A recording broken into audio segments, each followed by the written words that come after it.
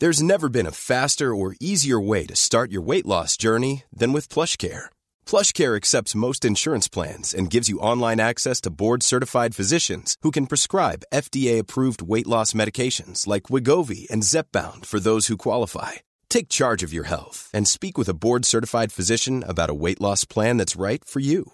Get started today at plushcare.com/weight loss. That's plushcare.com/weight loss. plushcare.com/weight loss. Hiring for your small business? If you're not looking for professionals on LinkedIn, you're looking in the wrong place. That's like looking for your car keys in a fish tank. LinkedIn helps you hire professionals you can't find anywhere else, even those who aren't actively searching for a new job but might be open to the perfect role. In a given month, over 70% of LinkedIn users don't even visit other leading job sites. So start looking in the right place. With LinkedIn, you can hire professionals like a professional. Post your free job on linkedin.com/achieve today. Wow. Nice. Yeah.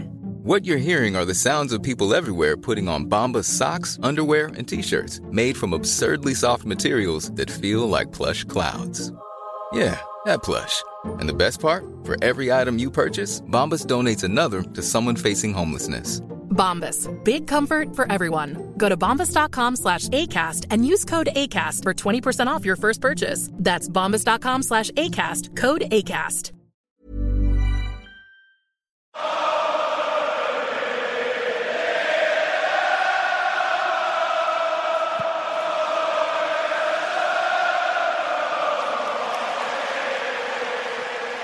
Welcome to Hometown Glory, your Spurs and Culture podcast. I'm Charlie and I'm joined by Billy T, Rosa and Tom. Ash, sadly for us, is, as we speak, jetting off from this cursed isle, but he will be back next week, live and direct from Los Angeles, which is very exciting.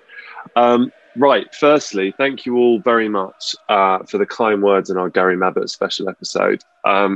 Gary is a complete mensch and proved once again he's football's loveliest man. He set a very high bar for our guests, but we're very excited about who we've got lined up for you all across the next few months. Guys, hi. Somehow it's not even a week since Antonio Conte was appointed Spurs manager, and he's probably taken us for as many competitive matches as he has training sessions, which probably accounts for the slightly up and down performances we've seen so far, and leads me to my first question for us all this evening. Can I please get one thing you've enjoyed and one thing you very much not enjoyed about the Vitesse and Everton games, please? Tom, you're up first. One thing you've enjoyed. What's your positive so far? At the Vitesse game, I mean, the whole thing was just chaos, wasn't it, really? Well, 1 second we were 3-0 up, then it was 3-2, then 3 men had been sent off. To be honest, sat in the South Stand, I just really enjoyed their goalkeeper being sent off. That was my favourite moment of either Vitesse or Everton. There's something extremely satisfying about a goalkeeper being sent off. And it was right in front of us. He came so far out of his goal and seemed to have just forgotten where on the pitch he was. And yeah, it was nice to see some goals because, as we've previously discussed, we aren't scoring many. So that was a lot of fun.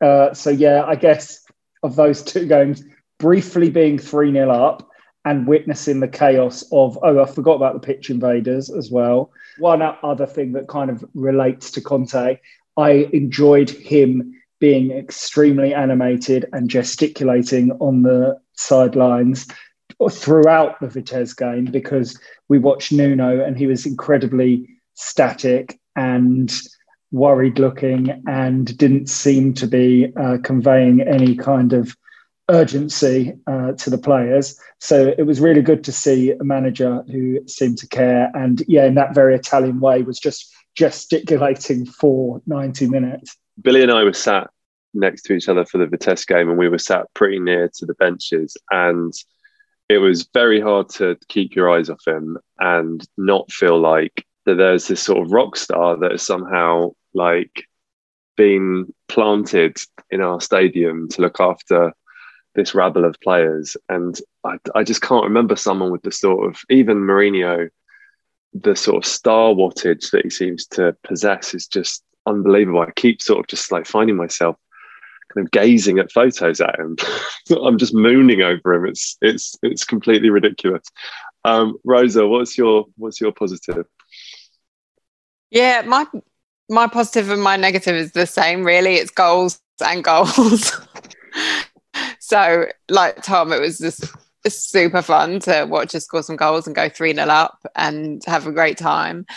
And then, to concede 2 wasn't so great. But that sort of feels more Spurs anyway, so I don't really mind. I'm not super stressed out about that.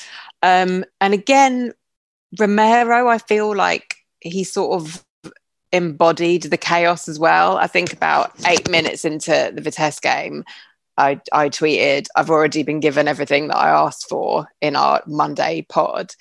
And it was almost as if Romero heard me and was like, all right, you want aggression, you want intensity, you got it. I'm gonna like go crazy and get myself sent off. It's like, okay, thank you. And now calm down, please. So it was really a case of, be careful what you wish for, probably. But I'm fine with that, I think. Yeah, we'll take what we're given right now in terms of entertainment. Billy, over to you. You're positive. Yeah, and you did mention it earlier, and we did say to each other on Thursday night about this like rock star aura that he has. So that's what my positive is. It's like, I think we've needed something so much that's going to unite the fan base, and it's like an instant atomic bomb that has kind of made us totally behind the team, totally behind the manager. But it's just like this weird aura that he has of like being a winner, and like I just hang off his every single word. So one of the positives is me is the interviews that he's given, like before and after the games and before and after each game. He said a really important quote, which I think totally sums up our club. And I think he's sort of delivering a few home truths. And I think for once, he's saying the things which we thought maybe Jose was going to say about Levy, but he never actually did. Conte said, I think the team have got a really good vision off the pitch. It's now time we delivered one on the pitch. And I think if you could sum up our club since the Champions League final, that is it. We've accelerated and made huge progress off the pitch and made huge regression on the pitch. So I just think everything that he says in post-match interviews is incredible. He's saying the right things, but it's not like a hollow kind of thing. It's you know that this man's going to deliver. If we give him everything that he wants, he will deliver it. So my positive is just everything that he says, everything that he does, and really just everything about him. It's just incredible. One other positive that I forgot to mention from the Vitesse game was getting to see Billy get his Italy flag out. We were in the South Stand and I could see Charlie had a particularly loud yellow jacket on, Spurs jacket, vintage. Obviously, Charlie's got all the gear. So we could spot Charlie and Billy sat next to each other. And when we were 3-0 up, I thought, oh my God, Billy's going to have this flag out so often. I thought we were going to win like 6 or 7-0. I mean, we literally also went for an Italian before the game, didn't we? We proper went for it with the Conte thing. Great nice Arrabbiata. Yeah, great Italian, by the way. What's it called again in Bruce Grove? San Marco. Marco. Shout out San Marco. That place that's going to be a regular from now on. I think that is great. If you want a great Italian in Tottenham, that's the one. I'm going to shout out Hugo Lloris as well, as I just feel like he needs a new contract immediately. I really hope that that's something Conte is insisting on in terms of just how I think his performances. I can't remember.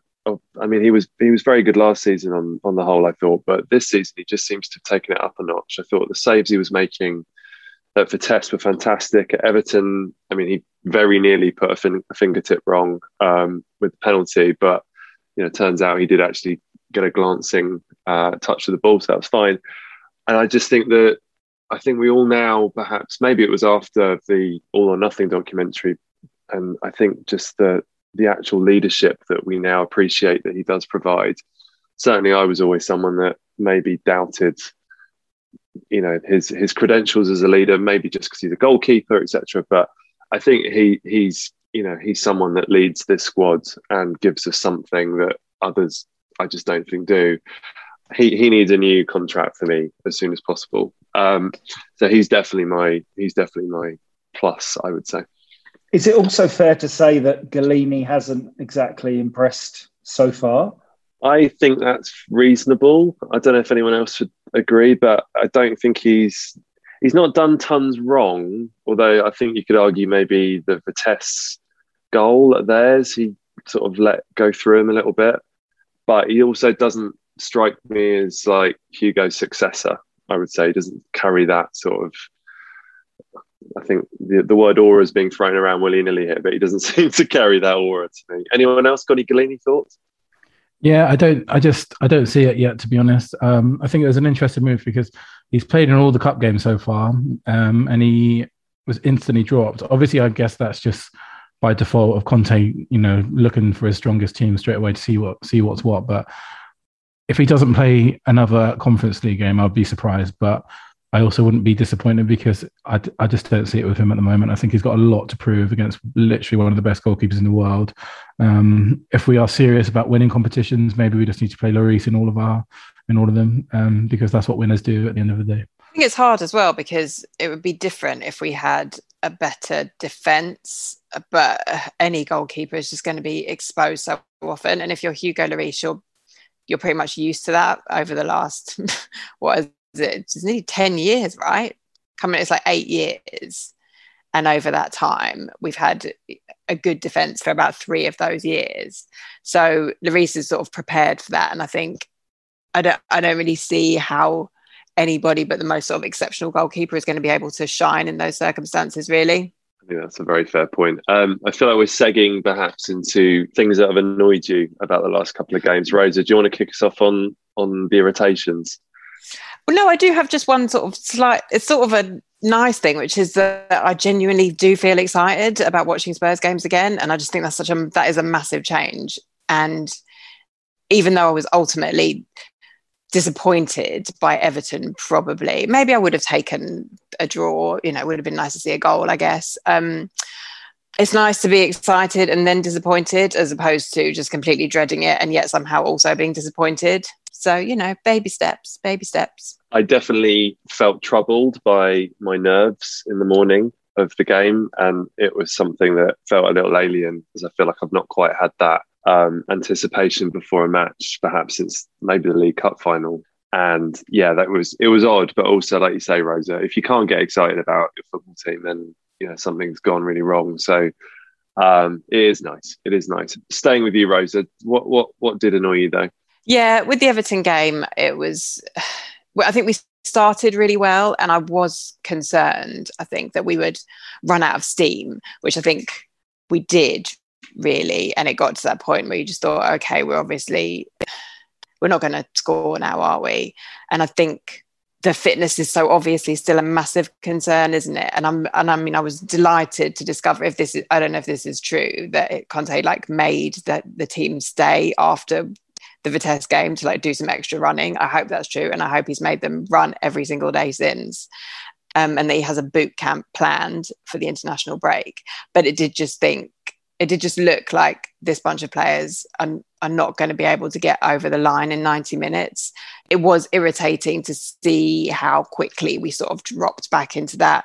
I think Conte is definitely going to be able to drill that into them, but it was just disappointing to see it again so quickly, I think, after all the sort of noise and excitement of the past few days, I guess. Yeah, it definitely felt, I certainly felt slightly anticlimactic after the Everton game, and a little bit like I'd just been at a week-long party and suddenly that party didn't quite deliver the sort of finale that I was hoping for. It's been 227 minutes, which is almost 4 hours since Spurs had a shot on target in the Premier League, and more than 5.25 hours since we scored a goal. I mean, we should be quite worried, right? I know the Conte, the Conte sort of uptick in mood and everything is a real thing and is massive. But how are we going to solve this, Billy? What do you reckon? Okay, so that's going to bring me nicely onto my negative, and it's going to turn into a bit of a rant, I think, but I need to talk about GLC. I feel like my blood pressure is slowly rising even just by saying his name at the moment. I think the problem with our goals is we have no creativity behind Kane and Son whatsoever. I hope eventually Ndombele is going to be in that role, and I would hope that he would have came on a bit earlier in that game. I think he needed it. But Gio came on, and there is the most incredible video going around. I don't know if you guys have seen it, of this corner, and this corner has now been living rent-free in my head ever since I've seen this video. So it's in 3 parts. So the first part is this is in the 94th minute against 10 men, by the way, just for a little bit of context. The first part is he puts the ball down and the ball literally blows away in the wind. It's like as if it's like a Sunday league game on the marshes. That's bad enough in itself. The second part is we're in the 94th minute. He does a fake dummy corner. Grow up. Come on. We're in the 94th minute here. Grow up.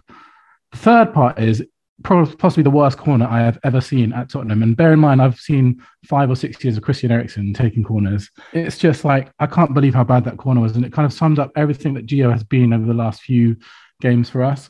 And I know there's a good player in there somewhere, and I really hope Conte can bring it out. But honestly, that corner, I don't think I'm ever going to be able to stop thinking about it for the next few days. But that's definitely my negative. And I in answer to the wider question, I think we've got to get some way of having Ndombele and Gio actually providing some service to Kane and Son, because Kane and Son look absolutely starved at the moment of service. And I think Kane's downward form is like widely reported, but I think Son is also going pretty bad patch at the moment. He just doesn't look anywhere near the player that he was at the end of last season, at the beginning of this season, when he's kind of carried us at times. But I think we really, really have to sort that creativity issue out. And it might be that we're just going to have to muddle through until January, because it's an area that we really do need to address in the transfer window, I think. Yeah, just to jump on that, because I totally agree. And that's just been something we've missed Eriksen so badly since before he left, really, in terms of his form at the end.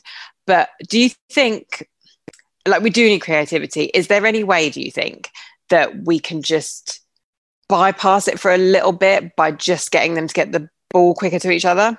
Is sort of hoping that Ndombele is going to come good. I don't know, really. I mean, I kind of hope that this is where wing backs come into it. And, you know, there was a nice moment, or there was a couple of nice moments. I think Reguilon crossed for Royale for a header that Royale sort of spooned over the bar off his kind of shoulder and should have done better with. Again, I thought Royale was one of our better players and is really settling into the team nicely. So he's a definite positive for me. But there was that. And then there was the Kane cross for Reguilon right at the end of the first half where, you know, I think that's brilliant in the sense that's exactly where you want your wing backs to be, sort of causing problems and making those runs into the box. And in the first instance, sort of creating chances for each other. So I would hope that is going to be a route to goal for us, is via sort of effective wing back play that might sort of mean that we don't perhaps need to lean on a sort of number 10 as much. But I mean, I'm with Billy. I think Ndombele needs to be worked into the team as much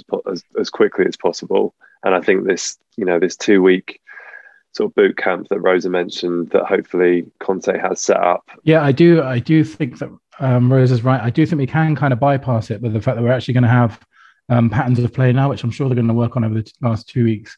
I think you can kind of see it in very, very early formations at the moment. There are some actual set patterns of play that we were sort of trying against Vitesse and Everton. This guy had like 2 days of training to do this. So I think we will start to see some actual like pattern in our attacking play, which is something we've been starved of for the last Jose and Nuno are both managers that just don't do that. Even in the Vitesse and Everton games, you can see that there is a bit more directness and sharpness to our passing. So as I know you've been saying yourself, Charlie, it's kind of the green shoots are starting to get there, and now it's hopefully time that they flower.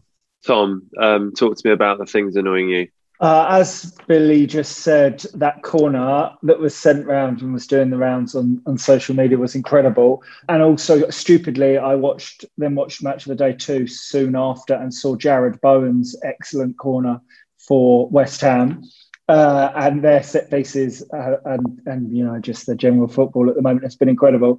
In terms of other moments that are living rent-free in my head, the second Vitesse goal, when Lucas and Royal were right in front of us on the right-hand side, just passing it around. Lucas, who had scored a fairly brilliant goal not long before, just passed it to the Vitesse player. It was absolutely disgusting. Was that the fucking around in the corner? Yeah. Or was that yes. Just, what are you doing? Stop it. You're not Barcelona 2015. You're barely even Barcelona now. Oh, just maddening. Just get it out. Like, the whole of the South Stand was screaming, just clear it. And Lucas then passes it to the Vitesse player. And then, like, just in generally the football, after that Everton game, I know Conte's only just come in. I don't expect him to have changed anything yet at all, really. But I was just thinking back to a year ago and the form that Son and Kane were in then. the upsetting thing is that, there's been a lot of talk about Kane, but as Billy says, Son's not in great form either. And there's players like Højbjerg as well, is potentially in the worst form since he joined the club. So fingers crossed they come back looking better after the international break. Yeah, and sorry, just to round off, talking of rent-free moments, there's a Twitter account going around at the moment, which I'm sure you guys have probably seen, called Stop That GLC. And it's literally just at Stop That GLC. And it is the most incredible account. It just like clips, little clips from Lo Celso's games recently. And if you want to spend an hour sort of really hating yourself and hating Tottenham, I recommend you just have a scroll through those videos because it is absolutely infuriating.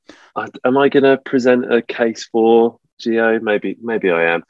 It might be because I've got a jersey with his name on the back, which isn't saying that much because I've got loads of jerseys with terrible Spurs players on the back. But I do think there's a player there. I think that a hill of mine is still that he was our best player in the second half of 2019-20 when Mourinho first took over.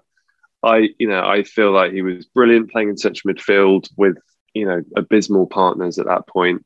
He got injured just before COVID broke out, I think. Couldn't rehab properly during the first lockdown. Came back and played through injury to help us qualify for the Europa. And I just don't think it's ever quite been the same in terms of picking up niggly injury after niggly injury. The international sort of debacle for Argentina's really hurt him. And also just never really finding a position. All of this, of course, can be put down to him. But I also think that, and I think we've touched on this in previous podcasts, I am looking forward to seeing what Conte can do with him, because I think there is a player there. I think he's in a real trough at the moment in terms of his form, and that corner sort of summed everything up, as I think the sort of attempt against Vitesse when he was put through on goal right at the end and managed to somehow blast it at the keeper's face instead of any of the gaping goal. But at the moment it feels like Lo Celso is more a sort of Conte guy than Ndombele, so perhaps he does get a chance to play into form. Tom? Also, sorry to go back to the corner clip again. But soon after watching that, as well as watching Jared Bowen's excellent corner for West Ham, I opened Instagram and there was Lo Celso posting his picture of him getting on the plane to go off with Argentina. And I just thought, great, I'm sure you'll get another Man of the Match award for Argentina. And who knows what you'll do when you come back for us. Someone pointed out, actually, I know you can't really read too much into these things, especially if you've seen all the stuff about Bruno Fernandes's social media manager or whatever this weekend. But on his Instagram, there is like barely a single Tottenham picture at all. They're like all Argentina. It's quite surreal, really. I know you can't really read too much into that, but maybe you can. He's basically the new Lamella, I feel like, in terms of a sort of culture war seems to be breaking out over him sort of since the Everton game on social media, and he does seem to be someone you're either with or violently against. Boys, I'm on Instagram Live. Boys, come on. Okay, I think that covers our feelings around Everton and Vitesse. Sort of quietly confident there's something exciting going on. We're all obsessed with Antonio Conte. Good times are coming, we think. I also feel like perhaps we need to stage an intervention and not let Tom watch West Ham for a while, because I worry about you, my friend. I feel like you're going to get some sort of like heart attack or something from just being too wound up. Charlie, they're third in the league and I'm not coping well with it. Again, I was... That also related when I was thinking of Son and Kane a year ago. I was like, wow, they were on incredible form. And now the world has turned upside down and West Ham are brilliant. I do worry that how quickly it can all go wrong, though. Just think about that. Think about that. In my darker moments, I do worry that everything began to go wrong for us and go right for West Ham when Lanzini put in that 25-yarder for 3-3, and it feels like we've both just had a sort of sliding doors moment. I'm not even going to dwell on that because it's too miserable. Now, we asked on Twitter for some predictions for the rest of this calendar year. Obviously, it's an awful lot of football to be played before we reach what I think most of us see as kind of salvation in the shape of a January transfer window, and perhaps some more Conte-friendly signings can arrive. But we wanted to know some predictions from you guys, and obviously some predictions from us too. I'm going to run through some listener predictions. Kyle Caldarelli at KAC443 says there will be at least 3 players that we'll never hear from or see again after the final Conference League group stage match against Rennes. That feels fair, I reckon. Although maybe, as we're saying, we might just go full strength. We'll probably have to against Rennes. That's shaping up to be a sort of straight shootout for first in the group, or maybe even, might have to win to finish second if we don't get a good result against Mura. David James, I don't think it's the David James, the veteran goalkeeper, at Kerno Dish says, dare I say it, but not a lot will change this season. I think we've seen enough in the last 2 games that the quality we had has gone. Tactics need improving, but so does the mentality and psychology of the players' minds. And that could be the toughest challenge Conte and his team will have. Fairly sobering thought there from David, and probably quite right. Sam Goldman at Sam Goldman 91 says, stick with 3-4-3. Davis continues to play every game simply because he has a left foot. Romero will have 1 red card in the Premier League. Højbjerg and Lucas finally get dropped. Finished 2021 around 7th, but a few points off top 4. Very nicely specific predictions there from Sam. Thank you for those. Jack at Lemon Jack _ says, Spurs build form and break into the top 4 before Christmas. Lose to West Ham in the League Cup. Conte's Christmas is ruined. Conte sick of Spurs after 2 months. Conversations about Spurs DNA are held. Dele is lined up for sale come January. Dirty is forced as a left wing back. Reguilon banished. Quite a lot going on there with everyone's predictions. Tom, give us one. What's your prediction for the rest of 2021 for Spurs? I'm not usually someone who tries to manifest things, but I'm going to say this in the hope that it happens. I think we need to, or I hope we're going to go on a run with those fixtures up to Liverpool and West Ham, because as people keep saying, our run of fixtures now is pretty kind, really. We've then got Liverpool and West Ham, and then pretty soon into January, we have Arsenal and Chelsea on consecutive Sundays, which is already terrifying me. So, yeah, we're going to go on a run and look good, at least leading up to Liverpool and then West Ham. And yes, of course, we'll lose to West Ham in the Carabao. Manifest more, Tom. We need to manifest that. I think we all need that for you. Rosa, predictions, please. Okay, well, I'm going to do whatever the opposite of manifest is, because I've just got one very simple prediction, which is that we're going to lose to a Nuno Espirito Santo managed team.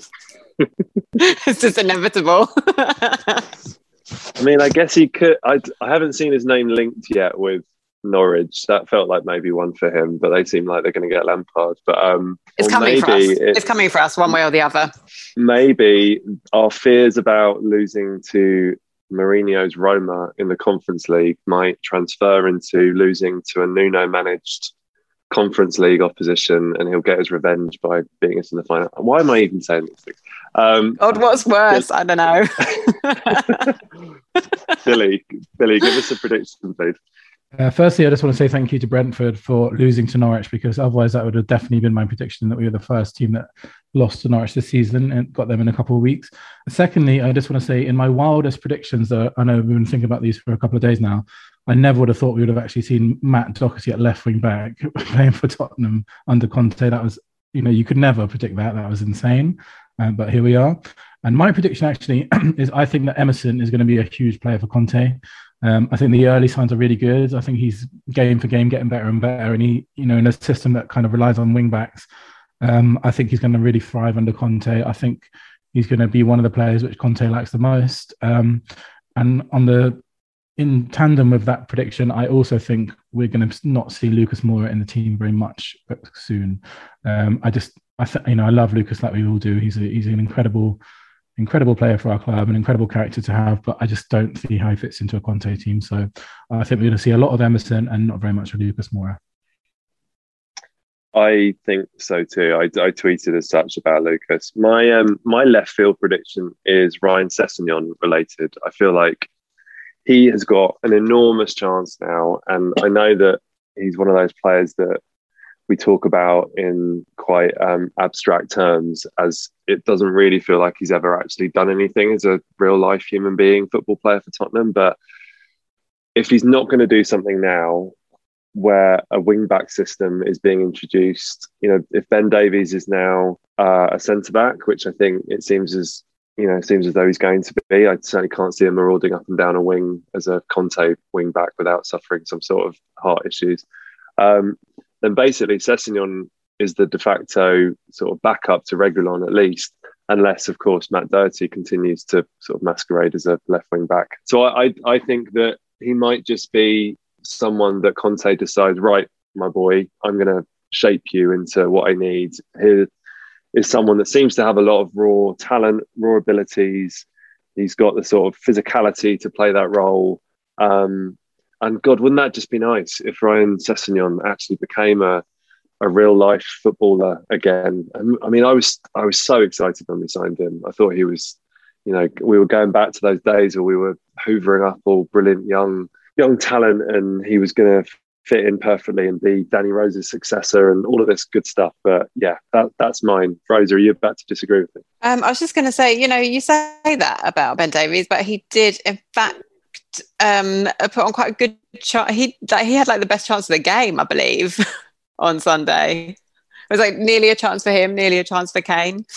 But I don't want to oppose your wishes. So let's all go ahead and manifest Ryan Sessegnon. I'm here for that. I thought for a split second I was going to get away with saying something about Ben Davies before the Ben Davies police in the shape of Rosa came out in force. But we don't let anything go. Any other wild calls? I know everyone keeps saying, the question that keeps being asked is, who's Tottenham's Victor Moses going to be? Victor Moses' name has never been spoken by more people, certainly in North London. My one's Sessegnon. Anyone else got a sort of left field player they reckon after a couple of games you feel like there might be a space for them to exploit, or there might be an opportunity? Billy? I seen a couple of shouts for Stephen Bergwijn going as like a wing back, but I think the fact that as the news came out today, he's just been called up for international duty, like sums up his career at Tottenham. It's not going to happen, is it? Like, it would have been perfect for him to have 2 weeks under Conte, and a player that, as we mentioned before on this podcast, like, he is so bereft of any confidence at the moment. It would have been great for him. And the fact that he's just had a last minute call to Holland kind of just sort of sums up the whole thing. So I don't think it's going to be Stephen Bergwijn, to answer that question in reverse. I'm reeling at that. Like, how many injuries have Holland got? I'm sorry. I'll read out the list of senior players that are around to work with Conte. So it's Galini, Brandon Austin, Tanganga could be one. Eric Dyer, Sergio Reguilon, Ryan Sessegnon, who I believe is just about to start work outside, I read today, which is a positive, I guess, that he's able to go outside. Harry Winks, Dele Alli, Tanguy Ndombele, no longer Stephen Bergwijn, Lucas Moura, and Brian Hill. Brian Hill, I feel like we started this podcast a few weeks ago as basically a sort of Brian Hill appreciation society, or a sort of burgeoning one. His name has not been mentioned since Conte arrived at all, I feel. I mean, I think the plus for him is that he doesn't seem like someone who can only play on a wing. And if we are basically going to sort of, you know, vanquish wingers from how we play, then that would have been a bit scary for him. And I guess the person that signed him as well. But he does seem like someone that can play in a more central role. I mean, maybe he's an answer for some creativity. Anyone got any Brian Hill hope, Rosa? Because it's that sort of weird thing, isn't it, where we didn't hear anything about him, but we seem to have heard loads about Dele. And I really felt for Ash in the moment where there was like a bit from like Conte's press conference where he started talking about Dele Alli, and it was like, oh, this is going to be his 5th chance. But is it just a question of those are the questions that the managers get asked? Do you know what I mean? Like, are you inevitably going to be asked about Dele Alli, and everyone has already forgotten that Brian Hill exists? It was funny that the sports reporters immediately went for the Dele Alli line. And like, as Ash would be here saying, how many chances does he need? How many different managers does he need to play under and play badly under before we give up on him? Sorry, Dele. It was quite a sorry sight, actually, being in the West Stand, quite low down on Thursday night, watching poor Dele warming up for the entire second half. and it felt like every single player on the bench got on apart from him. Dele was literally the player that was warming up the most, as you mentioned, the entire second half. And Ndombele did not warm up once. He got the call and came on instantly, having not even warmed up. Like, it was just so funny to see that. Like, Dele just sort of absolutely sprinting for like 45 minutes on the sideline. Tanguy just sat down the whole time, gets the call from Conte to come on. It was really funny. I've kind of wonder if they just can't take any risk of Tanguy getting a bit knackered by doing any sort of gentle jogging. So it's just best to just save him for the actual. That was day one of Conte's learning. Do not get this guy to warm up. just have him sit down, have a little rest. Of course, I love Turkey. There was another draw for Spurs on Sunday. This one was a lot more exciting and a lot more of a positive result, really. Spurs women took on Manchester United. We went 1-0 down. And then in the 95th minute, I believe, Rhea Percival scored basically from almost the halfway line with an extraordinary free kick right at the end. Rosa, how did we get on? Yeah, that free kick was pretty reminiscent of, I think, was it Suns against Wolves, where it just sort of floated over everybody's heads and somehow ended up in the back of the net. It was great, though, because up until that point, I think we played pretty well organised. I think that team seems to be lacking a bit of firepower, really. So they didn't have a lot of clear chances. My girl Jessica Naz had a good effort. But it was almost like the classic story of Spurs games against Manchester United, where we play really well and yet somehow are 1-0 down by the end of the first half. So it felt a bit, here we go again, same old story. But then, the thrilling equaliser. Also just to say that the women's record against Manchester United is almost as bad as the men's. I think they've lost like their last 6 games. But we somehow did it, in fashion reminiscent of the good old days with Clint Dempsey scoring in the snow at White Hart Lane. And now we are up in 3rd, which is a Champions League place. So good times for the women again. The next game, I hate to tell you all, is the North London Derby, though. Now, I'm fairly certain that I'm right when I say this, but we have to play Arsenal every 2.5 weeks or something. And unfortunately, we are still seemingly a few sort of levels below Arsenal, so seem to get beaten 4-5, 6-0 every time we play them. It's ridiculous. Why do we have to play them so much? Because, I don't know, we all did something terrible in a previous life, essentially. Why are we all here? It is that, unfortunately, Spurs women are sort of stuck living that kind of late 90s, early 2000s sort of hell with Arsenal, where, every time we play them, it seems to be at least 4 goals we lose by. You never know. This could be the one. I want to shout out one moment from the women's game on Sunday. You guys all alerted me to the fact that we'd just equalised. I just got back from taking my daughter to football practice and turned on BBC Two and assumed, because you guys had all said it was the 95th minute, that I was just going to get to watch a replay of the goal and see everyone really happy and see some highlights at the end. But instead, I found United sort of bearing down on our goal, nearly grabbing a sort of 96th minute winner, which just put awful memories of. Remember the Ajax semi-final where obviously Lucas scored, but then inexplicably there was still more time. And I think this sort of gets lost a bit, where we all just, think back and, it's very much, Lucas scored with the last kick of the game. Oh, no, it wasn't the last kick of the game, because Eric Lamela was doing stepovers in his own box and nearly handing Ajax an opportunity to score another one. And I had similar sort of vibes from that. So it's good to see that the sort of similar stakes. There's similar stakes. This kind of famous DNA that we love to talk about runs through both our professional teams, so that's good. Well, fingers crossed we get something a bit more positive against Arsenal. I'm really excited, by the way. We keep talking about which game we're all going to go for a team outing to go and see. So I don't think I can face an Arsenal one. I'd like to go and see us win. So Rosa, you can find us on. Let's not do that. Let's do something more fun. I think just one other thing is it does seem to be like a really nice group of players with a great coach, and they do seem to be giving it the whole kind of we fought till the end in that way that I do actually believe, sort of slightly reminiscent of early Pochettino. which is a nice vibe, I think. I only caught the first half on Sunday because my 5-year-old woke up the 18-month-old while he was meant to be napping, which was really helpful, thanks. But it seemed like Man United's goal came against the run of play, and that we were really in control of that game and keeping our shape really well and kind of containing them. And I really liked what I saw of Williams, obviously, and Kaya Simon as well. She looked really great. And actually, my sort of time hop thing came up the other day, and 2 years ago, I saw Spurs women play Crystal Palace when they were still in the Championship. So seeing them third now in the Premier League is really great. It's amazing to see that progression in just 2 years.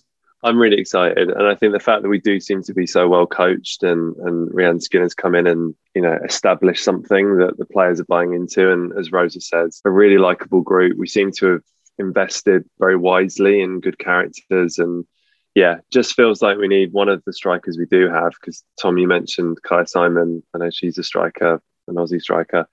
One of those guys needs to step up and start scoring a few goals, and then it feels like we'll really be away. So fingers crossed, exciting times. Right, we're going to move on to our culture picks, as we always end on. Yes, I'm excited for Beyonce's next album. Are you mad? Billy, your culture pick for this week, what have you been enjoying? Okay, Rosa is going to hate me, but I've kind of got three. So I'm going to go for three, but I'm going to do them really briefly. So I'm going to go for a film, which I saw last week, which is Last Night in Soho, which is directed by Edgar Wright. And I don't want to talk too much about it because if you haven't seen it, like the more you learn about the film, the more it will spoil it. So I'm not going to talk anything about the plot, but there are two incredible performances in it from Thomasin McKenzie and Anya Taylor-Joy. And it's one of those films that kind of, it's really good to experience. Like, it's visually amazing. I think it kind of unravels a little bit in the third act. I think the more you think about the kind of plot holes in it, the worse it appears, but the actual experience of watching it was incredible. So Last Night in Soho. I'm also going to go for a TV show, which is Dexter, which I haven't actually seen yet. But Dexter is so beloved to me. The first 4 seasons, I think, are up there with anything. And then the way that it ended was absolutely atrocious. And I'm still not over it to this day. So the fact that I think they're pretty much retconning the ending and sort of doing a whole new thing, which is very, very welcome, because I will never, ever forgive them for how badly that series ended. So I'm looking forward to watching that tonight, which is The Return of Dexter. And then there is a house producer called Jaden Thompson. Just want to shout him out because he's just started a new record label called Midnight Parade. And his first tune on there, which he's released, is called Move Your Body, and it's like the most infectious house tune I've heard for a while. So I'm going to go for Last Night in Soho, Dexter, and Jaden Thompson, Move Your Body, and hopefully Rose won't kill me because that was quite brief. A feast of culture. You can't hate on Billy for spoiling us with all that, Rosa. What's yours, Rosa? No, I don't hate on Billy at all, actually. That was really interesting, and it was good to hear about Last Night in Soho, which I've heard sort of mixed things about. So, but what I do want to know about that is, how long was that movie? Yes, see, that is a major plus point. Let me just double check. I know that it's definitely not a long film. It's under 2 hours, so there you go. Under 2 hours, that's it. In the sweet spot between 90 minutes and 2 hours. So any film between 90 minutes and 2 hours is instant plus 10% on Rotten Tomatoes, I think. That's it. Like it's already 1 star. We've got a few fledgling campaigns here on our podcast, and I feel like ensuring that all motion pictures are kept maybe 90 minutes is a bit strict, but certainly under 2 hours we're not interested otherwise. Sorry, guys. Yeah, so my culture pick this week is, so last week I recommended opera, and my partner Ollie told me I was being really pretentious. So I'm just going to double down on that this week and talk about, a couple of weeks ago, I went back to the theatre for the first time since way before the pandemic, before I had my second kid. And I went to the Young Vic to see Hamlet with the magnificent Cush Jumbo, who I'm a massive fan of. I love her. I love her in the Good Wife. I love her in The Good Fight. She's just a spectacular actor and a very cool local girl, really. She grew up in Lewisham, which is not too far from me. And I was so excited to get tickets. And then I went on a Friday night, and the sort of reality of having to sit through Shakespeare on a Friday night hit me. But actually, she was amazing. And obviously, most of it is on her, and it was an incredible performance, very lively, very physical, very pacey. I've seen Hamlet a lot. I've never seen a sort of pacey production ever. It's always pretty stately. They have filmed it, so I think you could watch it live. I think that's done now, but I imagine at some point that those will be available to view. So honestly, you know, Shakespeare's not for everyone, but Cush Jumbo says that it is. So, you know, take it from her if you can't take it from me. It was amazing. She's spectacular. Or just watch her in other things. So this is both a, you know, theatre recommendation and a Cush Jumbo appreciation moment for me. We can get behind that. Tom, what's yours? Well, I was trying to think of some new music I'm enjoying, but I'm just peak centrist dad. I just got the Kid A Amnesiac reissue on vinyl. So I've mostly just been listening to two 20-year-old albums, which I would recommend, guys. If you haven't heard of Kid A, it's worth a listen. Amnesiac, less so. But I'm going to do the exact opposite of Rosa. Last week, I talked about the Peggy Guggenheim Gallery in Venice. So today, I'm going to talk about the silliest thing on TV, which is Stath Lets Flats. It is like, honestly, so stupid and slapstick. It's probably more silly than like Mrs. Brown's Boys. But it's also like so hilarious and weirdly genius. Yeah, Stath Lets Flats. It's about Stath, who is a letting agent played by Jamie Demetriou, who also writes and created the show. He is Greek and can kind of barely speak English. His sister is also ridiculous, Sophie, who is played by his real life sister, Tash Demetriou, who's very good in lots of different things. And it's just so silly. Like it's properly, there are just stupid sight gags, and yeah, there's kind of no depth to it, but it's so funny. The third series has just come out. It's got Charlie Cooper from This Country in it, Nick Mohammed, older Nate from Ted Lasso, and also Julia Davis is also in it. So they've suddenly upped the budget somehow. But if you haven't watched it, start at the beginning and just kind of lock into the very stupid, silly characters, and you'll fall for it, I think. There's a scene in an early episode in the first series where he's trying to get a bird out of a flat, which I think is the closest I've come to actually wetting myself as an adult. Just Tom's right. I don't think I've seen or enjoyed sort of slapstick comedy so much since I was a teenager. And it's just something about it. It's so offbeat, the slapstick, and sort of comes at you in quite an unexpected way. It's just genius. It's really bizarre. And also, I would say so many comedies now, like something like People Just Do Nothing. I love People Just Do Nothing, but you can basically watch it and go, that's a bit from The Office and that's a bit from Alan Partridge. Whereas Stath Lets Flats is just so kind of slapstick and basic that they're not, it's so different to anything else on TV. One of the more recent episodes, he jumps into a canal for no apparent reason. He kind of thinks it's for charity. Someone's videoing it on their phone, but they're not videoing it. And it's just so funny. Like, you'll be crying with laughter. Honestly, it's on all four, if I didn't say that. We're watching it in a minute, and we're also watching a show on the BBC called Show Trial, which sort of is similarly silly to Stath Lets Flats, but in a very different way, in that it's one of those very glossy BBC sort of crime dramas where the script is a bit ridiculous and it's all a little bit implausible. You've seen it all before, and yet you find yourself sort of gobbling up 3 episodes in a night when you know that your sort of toddler is going to be getting you up at 6 a.m. and you should really be asleep. It's one of those sort of slightly self-indulgent watches where you know that you're not getting much sort of cultural edification from it, but actually just sometimes you need a really glossy, silly crime drama with a big budget, some actually very good performances, but you know that you're never going to think about it ever again. I feel like we've got so much like prestige TV now that actually occasionally something, you know, it's the old, sometimes you need a sort of McDonald's, not a steak, that kind of thing. That's been that for us. I also want to recommend an album that's out this Friday, Friday the 12th of November, by John Hopkins, Music for Psychedelic Therapy, which don't know if anyone uses the app Calm, the sort of, meditation, sleep stories thing.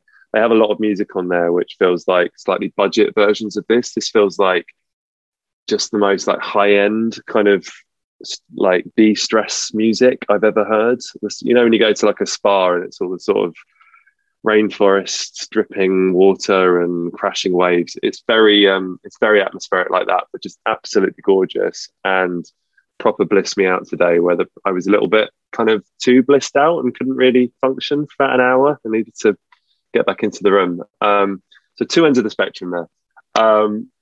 Right, that concludes episode 5 of Hometown Glory. Thank you all very much.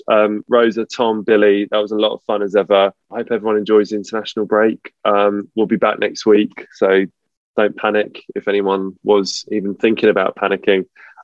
We will see you next time. Billy, see us out, please. Up the Spurs. Am I going to collab with Peppa Pig? No. When you make decisions for your company, you look for the no-brainers. And if you have a lot of mailing to do, Stamps.com is the ultimate no-brainer. It streamlines your processes to make your business more efficient, which makes you less busy. Mail checks, invoices, legal documents, and everything you need to keep your business running with Stamps.com. Seamlessly connect with every major marketplace and shopping cart. Schedule package pickups and see your cheapest and fastest shipping options from different carriers, with rates up to 89% off USPS and UPS rates. And with the Stamps.com mobile app, you can take care of mailing and shipping wherever you are. Make the same no-brainer decision as over 1 million other businesses with Stamps.com. Sign up with code PROGRAM for a 4-week trial, plus free postage and a free digital scale. No long-term commitments or contracts. That's Stamps.com. Code PROGRAM.